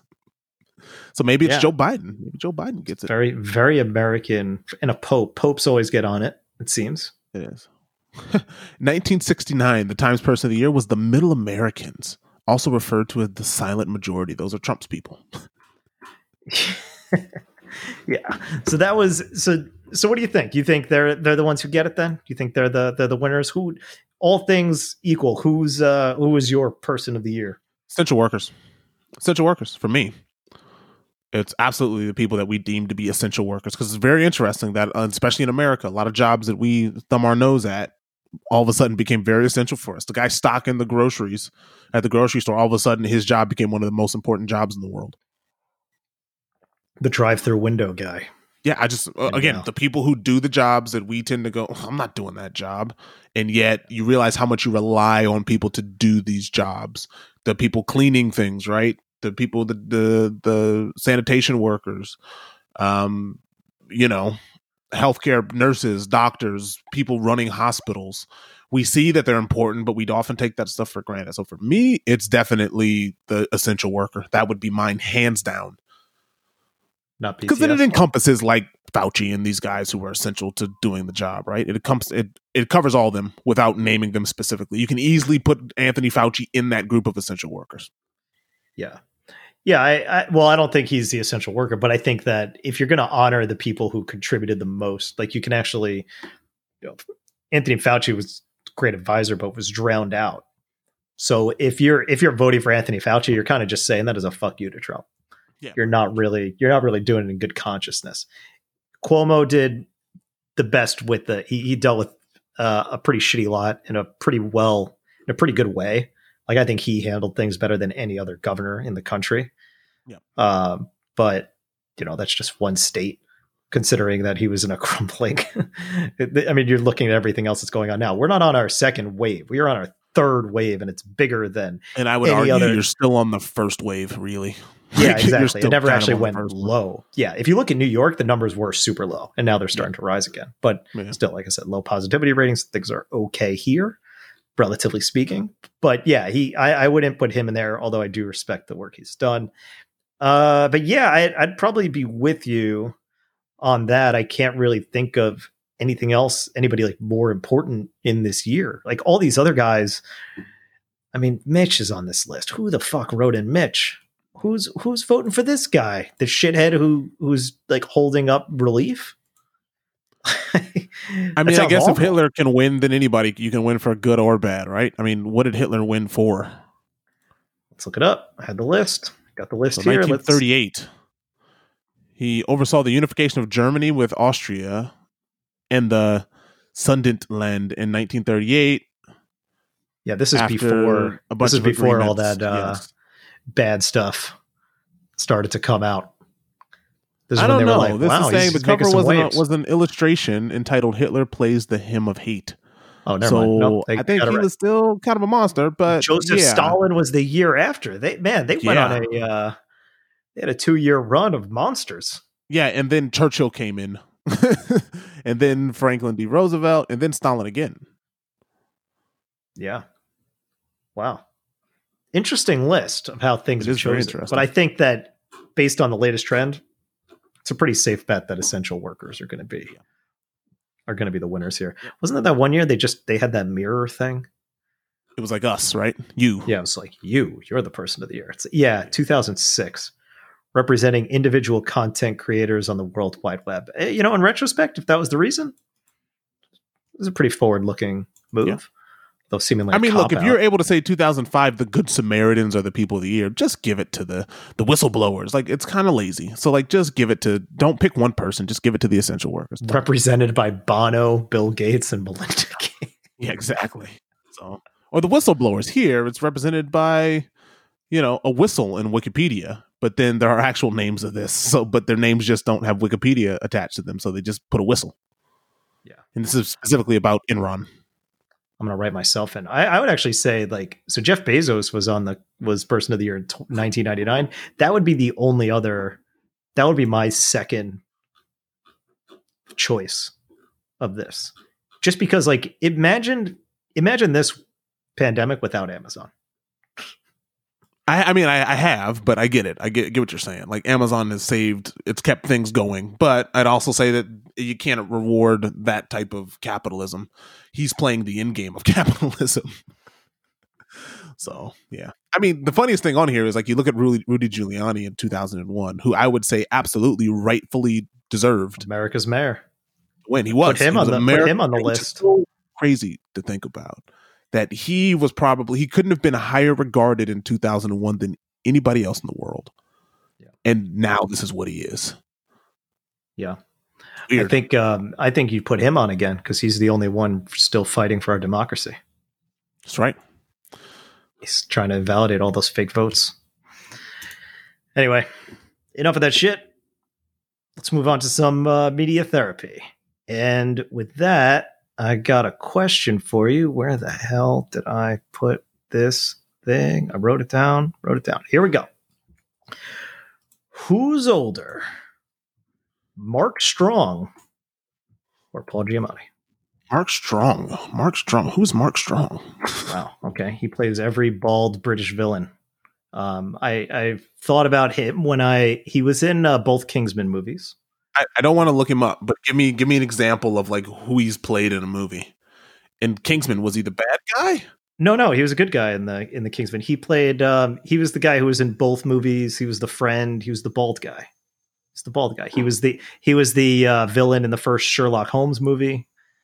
He was the villain in Shazam, the grown-up villain. Oh, that guy. Okay, yeah. I know you're talking about. He always plays a bald villain. Like that's him. But recently I saw him in Robin Hood again, the one with Russell Crowe, where he played where he played like the main bad guy in that movie too.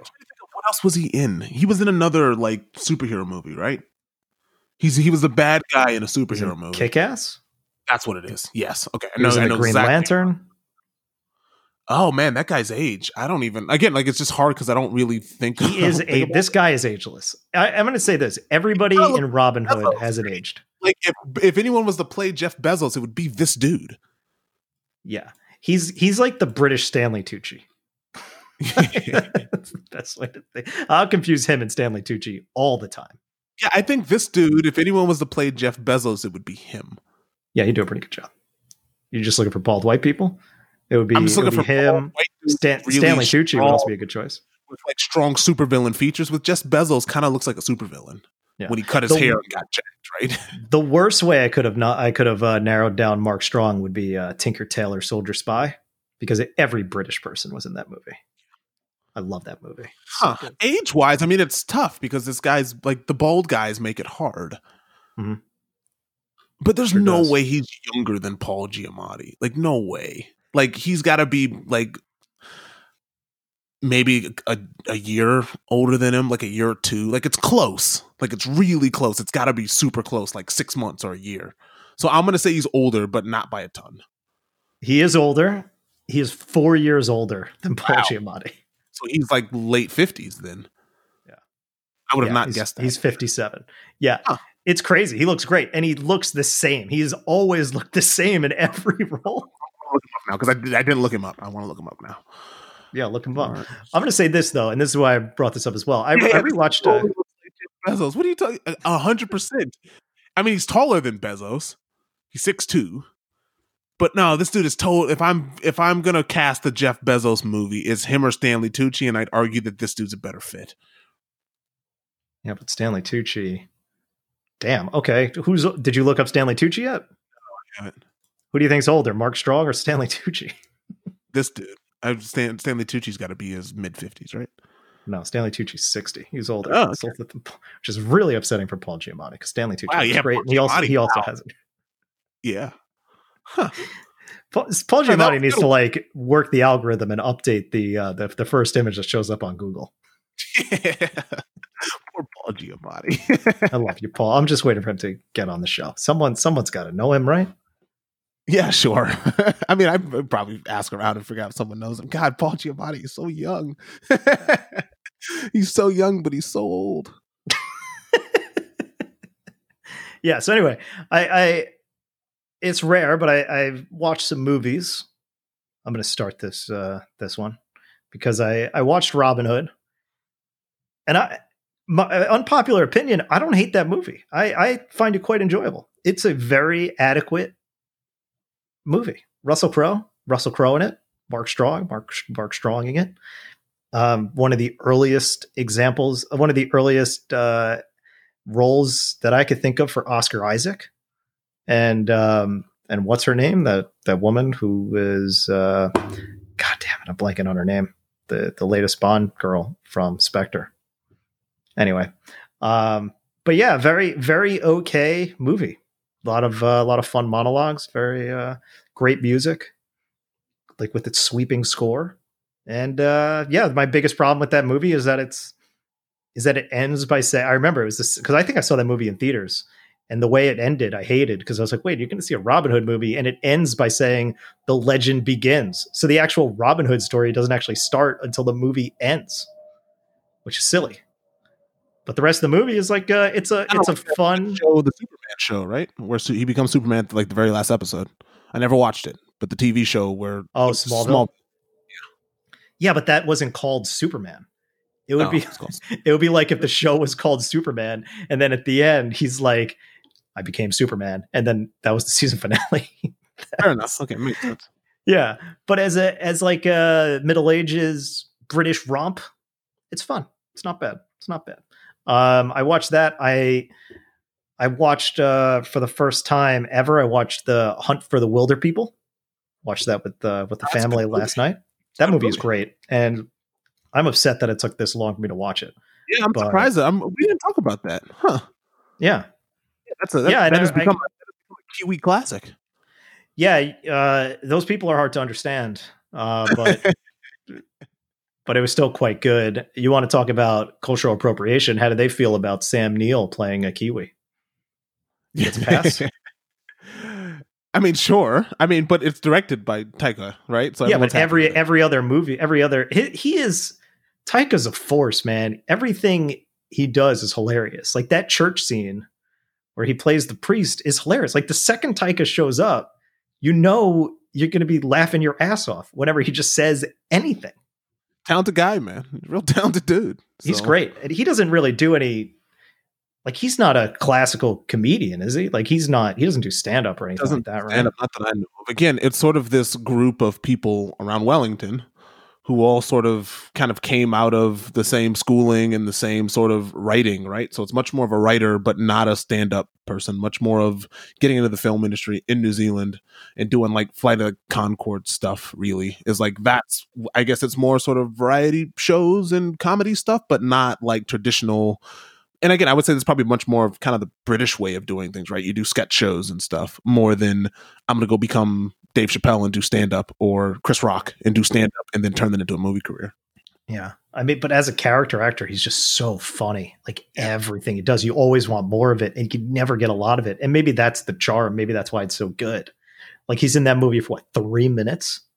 Yeah. And it's the funniest part of the movie. I mean, the movie's great. Don't get me wrong. I mean, the fact that he's able to play Hitler in Jojo Rabbit alone. That too. Like, this dude's he's obviously a talented guy. He was hilarious in that as well. I mean, the guy's just a force. I feel bad that it took so long for me to watch that movie, but yeah, the movie's great. Yeah, I wish I would have said something because I saw the movie in the movie theater and the Kiwis loved it. Lots of laughing. Yeah, it was great, and they understood everything, which I'm sure helped. Whereas I was kind of like 85%, but it had a lot of heart. It's a great movie. Highly recommend. It's on Netflix, so that's why I watched it. And then What We Do in the Shadows? Have you watched that movie? I haven't seen that one. No. It's another one that you might enjoy. I mean, it's silly. It's really silly, but another one that you might enjoy. Critically acclaimed movies. Yeah. Got to check it out. And then the last thing I watched again, because gaming wise, I'm doing the same thing. I don't really have much update. I'm still playing Yakuza, still playing Hyrule, played more Hyrule Warriors Age of Calamity, which is, it's fun. It's exactly what you'd expect. It's a performance disaster, but it's still a lot of fun. And then the last thing I watched, another rewatch, but one of my favorite movies of all time, just because I was like, I want to put something on, just like some comfort food, right? Ocean's 11, 2000 Ocean's 11. I love that movie. It's so good. It might be a perfect movie. Like, it's great. Might be. It's good. It's very good. It's so good. And as I'm watching it for, I don't know, I've had to see that movie like a dozen times at least. Like I could practically say the whole movie verbatim if I needed to. But the Mormon brothers, the guys played by Casey Affleck and Scott Caan, those guys are like the MVP, tied for MVP of that group. No doubt. They are everywhere and do everything in that movie. Like it's crazy how much stuff they do compared to everybody else. They're the grunt guys doing all the work. They're always in the field and they're always getting it done. So rewatch Ocean's 11. It's a treat. It still holds up. Rest in peace, Bernie Mac. Rest in peace, Bernie Mac. I mean, those guys are just, a lot of those guys are dying too. Carl Reiner, he died earlier this year. He's great. And just to think, Bernie Mac's been gone for a long time. I know. Sad. He was one of the funniest people ever. He really was. Yeah. I mean, he was in those Charlie's Angels movies. He sure was. Probably could have been in the new one too. Yeah. Because they reference the other Bosleys as well. Because like Bosleys was like a group of things. That movie was so weird. You should watch it. Yeah, maybe I should watch it, if only to see like there is like, I think I said it before, but I don't know. I remember like when watching like Rampage, I think when we were talking about that and no, not Rampage. What was that? Oh wait, was it Rampage? No. Oh yeah, maybe it was. Who was one with Alexandra Daddario? No, that wasn't Rampage. That was San Andreas. No, San Andreas, the other movie with The Rock. Yeah, I just remember because I worked on one. didn't work on the other one. So right, yeah, I knew it was wrong when I was saying Rampage, but I was like, yeah, it also had that Fantastic Four guy in it. Yeah, but I remember like watching that, and I'm like, she's like distractingly beautiful. Like she's just a really good looking person. And then in Charlie's Angels, you got this woman in there. God, what was her name? I'm gonna tell you her name. Yeah, it was like her first role, but this girl, Ella Balinska, I think that's her. Yeah. Also fits that profile of like distractingly beautiful. So worth watching it for that. Yeah. You know, and all the leads are fun. So it's not it's not the worst thing in the world, but it's just exceedingly average in every other. Yeah. And that's what it seems like. It's something that someone put into a machine that said, what movie are we going to remake? And it was this one that popped out. So, yeah. And really Elizabeth Banks should have just made a fourth Pitch Perfect movie. Because that's really all we want, and that's it for me for media therapy. I forget that she directed this. Yeah.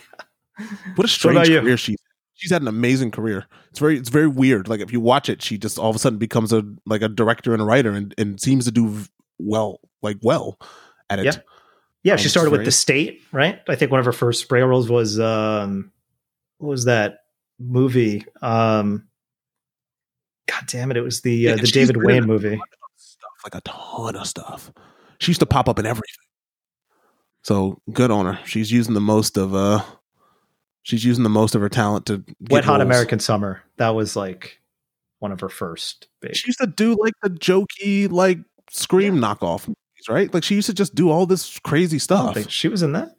She was in movie 43. Yeah, there you go. That's like one of those where it's like it's making fun of other stuff.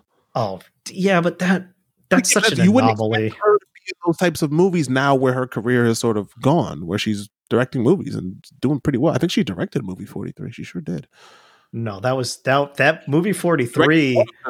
I'm looking at the Wikipedia. She directed movie 43 was done by Vince Offer, the slap chop. She directed one of the sham. That was the Sham Wow and slap chop guy. Why do I know this? I don't know. Why do I know that without looking it up? Movie though, I think a lot of people directed this. Yeah, who directed this? There's like 10 names on this directed list. Yeah, but it wasn't Vince Offer at the top of the list. It was his whole thing. Maybe he's not on this. Bob Odenkirk is on the director list. James Gunn is on the director list. Brett Ratner's on the director list. So yeah, everyone directed this movie, which is why it came out the way that it is. Film co-directed and produced by Peter Farrelly and written by Rocky Russo. So yeah, I mean, I'm sure this dude's this maybe I'm wrong. Maybe it wasn't that. Maybe he did something else. Why did I think? God, Vince Offer. Who's older, Vince Offer or Paul Giamatti? Paul Giamatti, right? He's got to be older than Vince Offer. No, Vince Offer's 56. He's older. Wow. Wow, Paul Giamatti. Oh man, but Vince Offer. Oh god, this dude kind of rough. This dude's older than, holy crap, he is. That's hilarious. He's older than him by a lot. Yeah. Vince Offer looks like a creepy ass dude. He does. Looks very creepy. Yeah. So what about you? What kind of It's one of yours. He's a member of the tribe. His name is Offer Shlomi. How do you pronounce that? Shlomi? I was wrong about the movie 43 thing. He had nothing to do with it. Yeah, okay. Must have been something else. Oh man! Wow, he's also he's got lots of lawsuits. The Underground Comedy Movie. Yeah, might have been that. Alrighty. Anyways, did we talk about Queen's Gambit? I think you talked about it a little bit. I haven't watched it again. Yeah, it's all of a sudden gotten super popular. Mm-hmm. It's like Netflix most watch short series ever, and she's going to win a bunch of awards. You think so? But otherwise, haven't watched too much stuff. I rewatched Forgetting Sarah Marshall, which is a great movie. Yeah, lots of fun. Yeah, lots of fun. So that's pretty much it. It's a good movie, and the dude now he just sings with Muppets. That's that dude's job. So all I can think about. That dude just makes Muppet movies now. That was kind of the prelude to that. That was the prelude of him making the Dracula musical in the movie to him just doing movies with Muppets. Now that's what he does. can't even remember the dude's name. It's Jason something, but he's just a Muppet dude. Yeah. So His pitch was, this is my vampire Muppet production. Here's my dick. And let me make a Muppet movie. He showed himself a lot. Yeah. So. Yeah. Russell Brand's in that movie too. Yeah. It's Russell Brand, as you can see, like, oh yeah, this guy definitely does a lot of drugs. And then come to find out a couple years later, yeah, that's right. So. Man, Russell Brand. I'm a big fan of Get Him to the Greek. It's a good movie. I mean, Jonah Hill's in this movie as well. And then you can kind of see, okay, this is where they basically came up with this idea of Get Him to the Greek was basically through doing this movie. Yeah. Get him. Puff Daddy's in that too. That was the. Yeah. Again, it's interesting ensemble of people who are in this Judd Apatow world of making movies, and a lot of good movies. God bless him. The other thing I also watched as well was Best in Show. So been on a bit of a old movie kick. Best in Show is still funny. A lot of nostalgia here. Yeah, I hit the time. So of those movies, that guy's movies, is that your one of Best choice? in Show is a Christopher Guest movie. Yeah, Christopher Guest. So of Christopher Guest's mockumentaries, because he did Spinal Tap. Spinal Tap has to be the one that but Spinal Tap's also old. Like, Spinal Tap was made before we were born. Yeah, let's see. Spinal Tap, I believe, was 83, 84. 84. Yeah, Spinal Tap's very old. Like, you don't think it is because of how much people still sort of reference it, or at least did reference it. But yeah, that's an old movie where Best in Show is it looks much older than it is, but it's 2000s, right? Early 2000s, 2002. Best in Show. Let's see. 2000. Yeah, like, he's got a lot of good movies, like Waiting for Guffman. It's all part of the same mockumentary style, and apparently there's one new one that's a Netflix film that I haven't watched. That's called Mascots. But for me, Best in Show is the best out of all those, just because it's, at the time, it was like, why is he making a movie about dog shows? And then you find out like how ridiculous it is. It's great. Yeah, I remember being good. I think I've only seen it one time. Yeah, it's good. It's good. And Eugene Levy is he's become a force with this other show that he's doing, right? So that dude's just a funny guy. He's in something now? Eugene Levy? Yeah, I mean, they won a bunch of Emmys for that Netflix, what is it? Schitt's Creek TV show. Oh, he's on that show. Yeah. With his son who looks exactly like him. It's like the same eyebrows and everything. So everybody's going crazy. Yeah, he's got thick eyebrows. Damn. Yeah, the eyebrows are strong. Strong eyebrows on that. Yeah. Sarah Levy? Or Daniel Levy? Daniel Levy's got his it looks exactly like him, like a young version of him. He's got the same strong eyebrows. So yeah, can't shave him either. Schitt's Creek has won a ton of awards. Oh, this is funny. Yeah. There's a picture of the two of them together, and yeah, you could definitely see the eyebrows. Can't deny that's a child. So that's a Levy. Speaking of people of the tribe, that's definitely for sure, strong tribe participation by those two. So, that's it. Strong tribe presence. So I'm going through the Wayback Machine, watching some old movies, like good old days. So yeah, we'll get Ocean's 11 on that list. If you haven't seen it in a minute, it's a good watch. It's so fun. Charlie's Angels, so we can come back and talk about it. Yeah, you can tell me what you think about that mess. It's so ridiculous. Cool. Well, that's it. Yeah, I don't have anything else. I don't even have anything clever to say either. Check out the whatever. I don't even remember. I'm tired. Review it. Review us. Subscribe. iTunes. Do all that stuff. John will give you $1 of some monetary consequence. But to say, just think, I could have given you Bitcoin, and you were rolling in more dough last week, but you'd still be rolling in dough. Bitcoins take a bit of a beating. So yeah, because all the people were on top of it. They're like, "Is this the top of the mountain?" And they just all jumped, rightfully so. Yeah. I'd have cashed out too if I saw it. Was like, I can take my money off the table. Awesome, I'm going to do it. Yeah, what was it? Bitcoin was at, let's see, it was like 60,000 or some crazy thing. No, 20,000. It's like 19,000, almost 20,000. Now it's gone back to 16. So, anyways, look, you might get a fraction of a Bitcoin. You never know. That's cool. Yeah, why not? Right?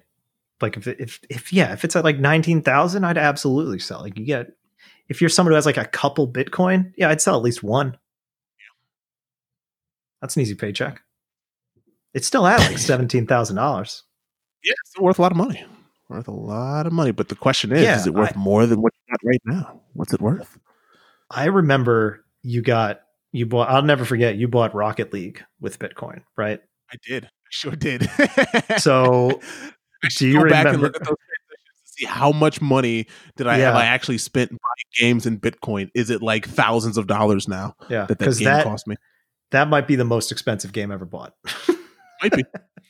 I mean, there's stories all the time about people buying pizza with Bitcoin when it was like $5 a coin, and so they'd go buy pizza. Yeah. It was real cheap in early 2000s. I believe Bitcoin at one point was like before it was actually tracked on the markets, because the earliest record of Bitcoins I'm looking at Google right now, and it's showing 327. No, like I said, that's before. But that was 2015. That was 2015. Yeah, exactly. I would say that the Bitcoin that I currently own, I bought in 2012, and it was at like $100. It was $100 a coin. Wow! But it was way before that. I remember when Bitcoin first became known to me, it was like people were buying pizzas with it for like like $5 for Bitcoin. So I bought a pizza for like 6 Bitcoin. Yeah. So, yeah. It's fascinating. It's fascinating to have that kind of foresight. It is. It's super fascinating. Again, if those guys just would have... So, 10 years ago, I'll read the story. 10 years ago, Laszlo Hajnczek bought pizza with 10K Bitcoin, so 10,000 Bitcoin. Oh, no. So he's the first person to use Bitcoin in a commercial transaction, which was May 22nd, 2010. When it was little over a year old, he bought 2 pizzas for 10,000 Bitcoins. So that is now known as Bitcoin Pizza Day. So with 1 Bitcoin now worth, this time this article was written, right? So this is a while ago. Now Bitcoin is worth $9,500. This is apparently a joke. And Hajnczek's $45 million pizzas are the punchline. So this dude bought 2 pizzas with 10,000 Bitcoin. So it used to be that cheap in 2010. So just a decade ago, that's how much it was worth. So that would be 3. So wait a minute. 1, 2, 3. 1, 2, 3. So that's $176 million. 176.678 billion. 2 Papa John's. Oh, it wasn't even good pizza? Yeah, I think it was Papa John's. Oh no. Oh yep, no. Papa John's. 2 Papa John's pizzas. On May 22nd, now known as Bitcoin Pizza Day, Laszlo agreed to pay 10,000 Bitcoins to 2 delivered Papa John's pizzas. Organized on Bitcoin Talk Forum, the Florida man reached out for help. I'll pay 10,000 Bitcoins for a couple of pizzas, like maybe 2 large ones, so I have some left over for the next day. I like having leftover pizza to nibble on later. You can make the pizza yourself and bring it to my house or order it for me from a delivery place. But what I'm aiming for is getting food delivered in exchange for Bitcoins where I don't have to order or prepare myself. Kind of like ordering a breakfast platter at a hotel or something. They just bring you something to eat and you're happy. And a British man took Hajnczek up on his offer and bought 2 pizzas for him in exchange for the 10,000 Bitcoins. Even then, the recipient of the Bitcoins got himself a bargain, paying $25 for the pizza, while 10,000 Bitcoins were worth around $41 at the time. What? So... Oh no! So at some point, did the guy like this dumb fuck know what he was doing? Like, so look, it just says since $41 at the time, then you still have that's still that's $400,000. Well, again, no, to the 10,000 Bitcoins were worth $41 at a time. Oh, okay, so got it. Yeah, so Bitcoin itself is worth $41. I mean, math real quick, right? Like, let's do the math. I should be able to do this in my head, but I can't. No, they're like fractions of a dollar. They're like worth nothing. Yeah, it is. It's like literally it's like pennies. Yeah, less than that. Like 0.0004. Nothing. It's something like that. So his pizza was.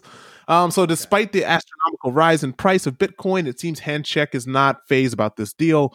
It wasn't like Bitcoins had any value back then, so the idea of trading them for pizza was incredibly cool, he told the New York Times. So this dude's happy with it. But if he had 10,000 Bitcoins, I'm assuming he had a lot more, because he might have also been mining them at the time. Anyways, look, if you put a review in, you might get some Bitcoin, and that Bitcoin, that fraction of a fraction, might at some point be worth as much as this guy's pizzas are worth. God, that's like the best. People say, like, what would you do, like, if you had a time machine, right? Like, is that the easiest? Is that the easiest way to get rich? Yeah. And then you sell them because you know when to sell them, right? 2018 was when Bitcoin hit its peak. Yeah, and then you sell them in the Pando. Like, that's so it's like, here's what's going to happen. Like, you tell somebody in 2010, it's like, look, here's what's going to happen. Okay, this thing called Bitcoin's going to come out. No one's going to understand it. You're going to buy 100,000 of them for like $200. Okay, then in 2020, when Donald Trump is president and there's a pandemic, and there's a global pandemic that's infecting millions and killing hundreds of thousands of people around the world, but mostly in the United States, you could sell them for $20,000 a pop. Cool? Yep. And they'd be like, what? And then you just leave. Then you go back. So look, people, review. And then when Donald Trump's running in 2016, they're like, he's not going to win. He's like, well, I got Bitcoin that are worth like thousands of dollars right now. So they seem to be on the rise. Everything that time travelers said seemed to be correct at this point. But just think, you still can be ahead of the curve. Still. I don't know, man. Yeah, probably, right? You would have thought it would go from pennies to $18,000, $19,000 in 10 years. Imagine another 10 years. What if it's worth $119,000? Still a good investment. What if it's worth $3? Yep. You never know. That's why it's an investment. Yep. Exactly. Well, check it out. Go send us Bitcoin. Yeah. Send us Bitcoin. Just one. We'll take one Bitcoin, please. Yeah, sure. Yeah, I'll take one Bitcoin. Sure. One Bitcoin. Thanks. We'll share it. We'll split it. Send it to John. I'll trust he'll split it because he's got the wallet.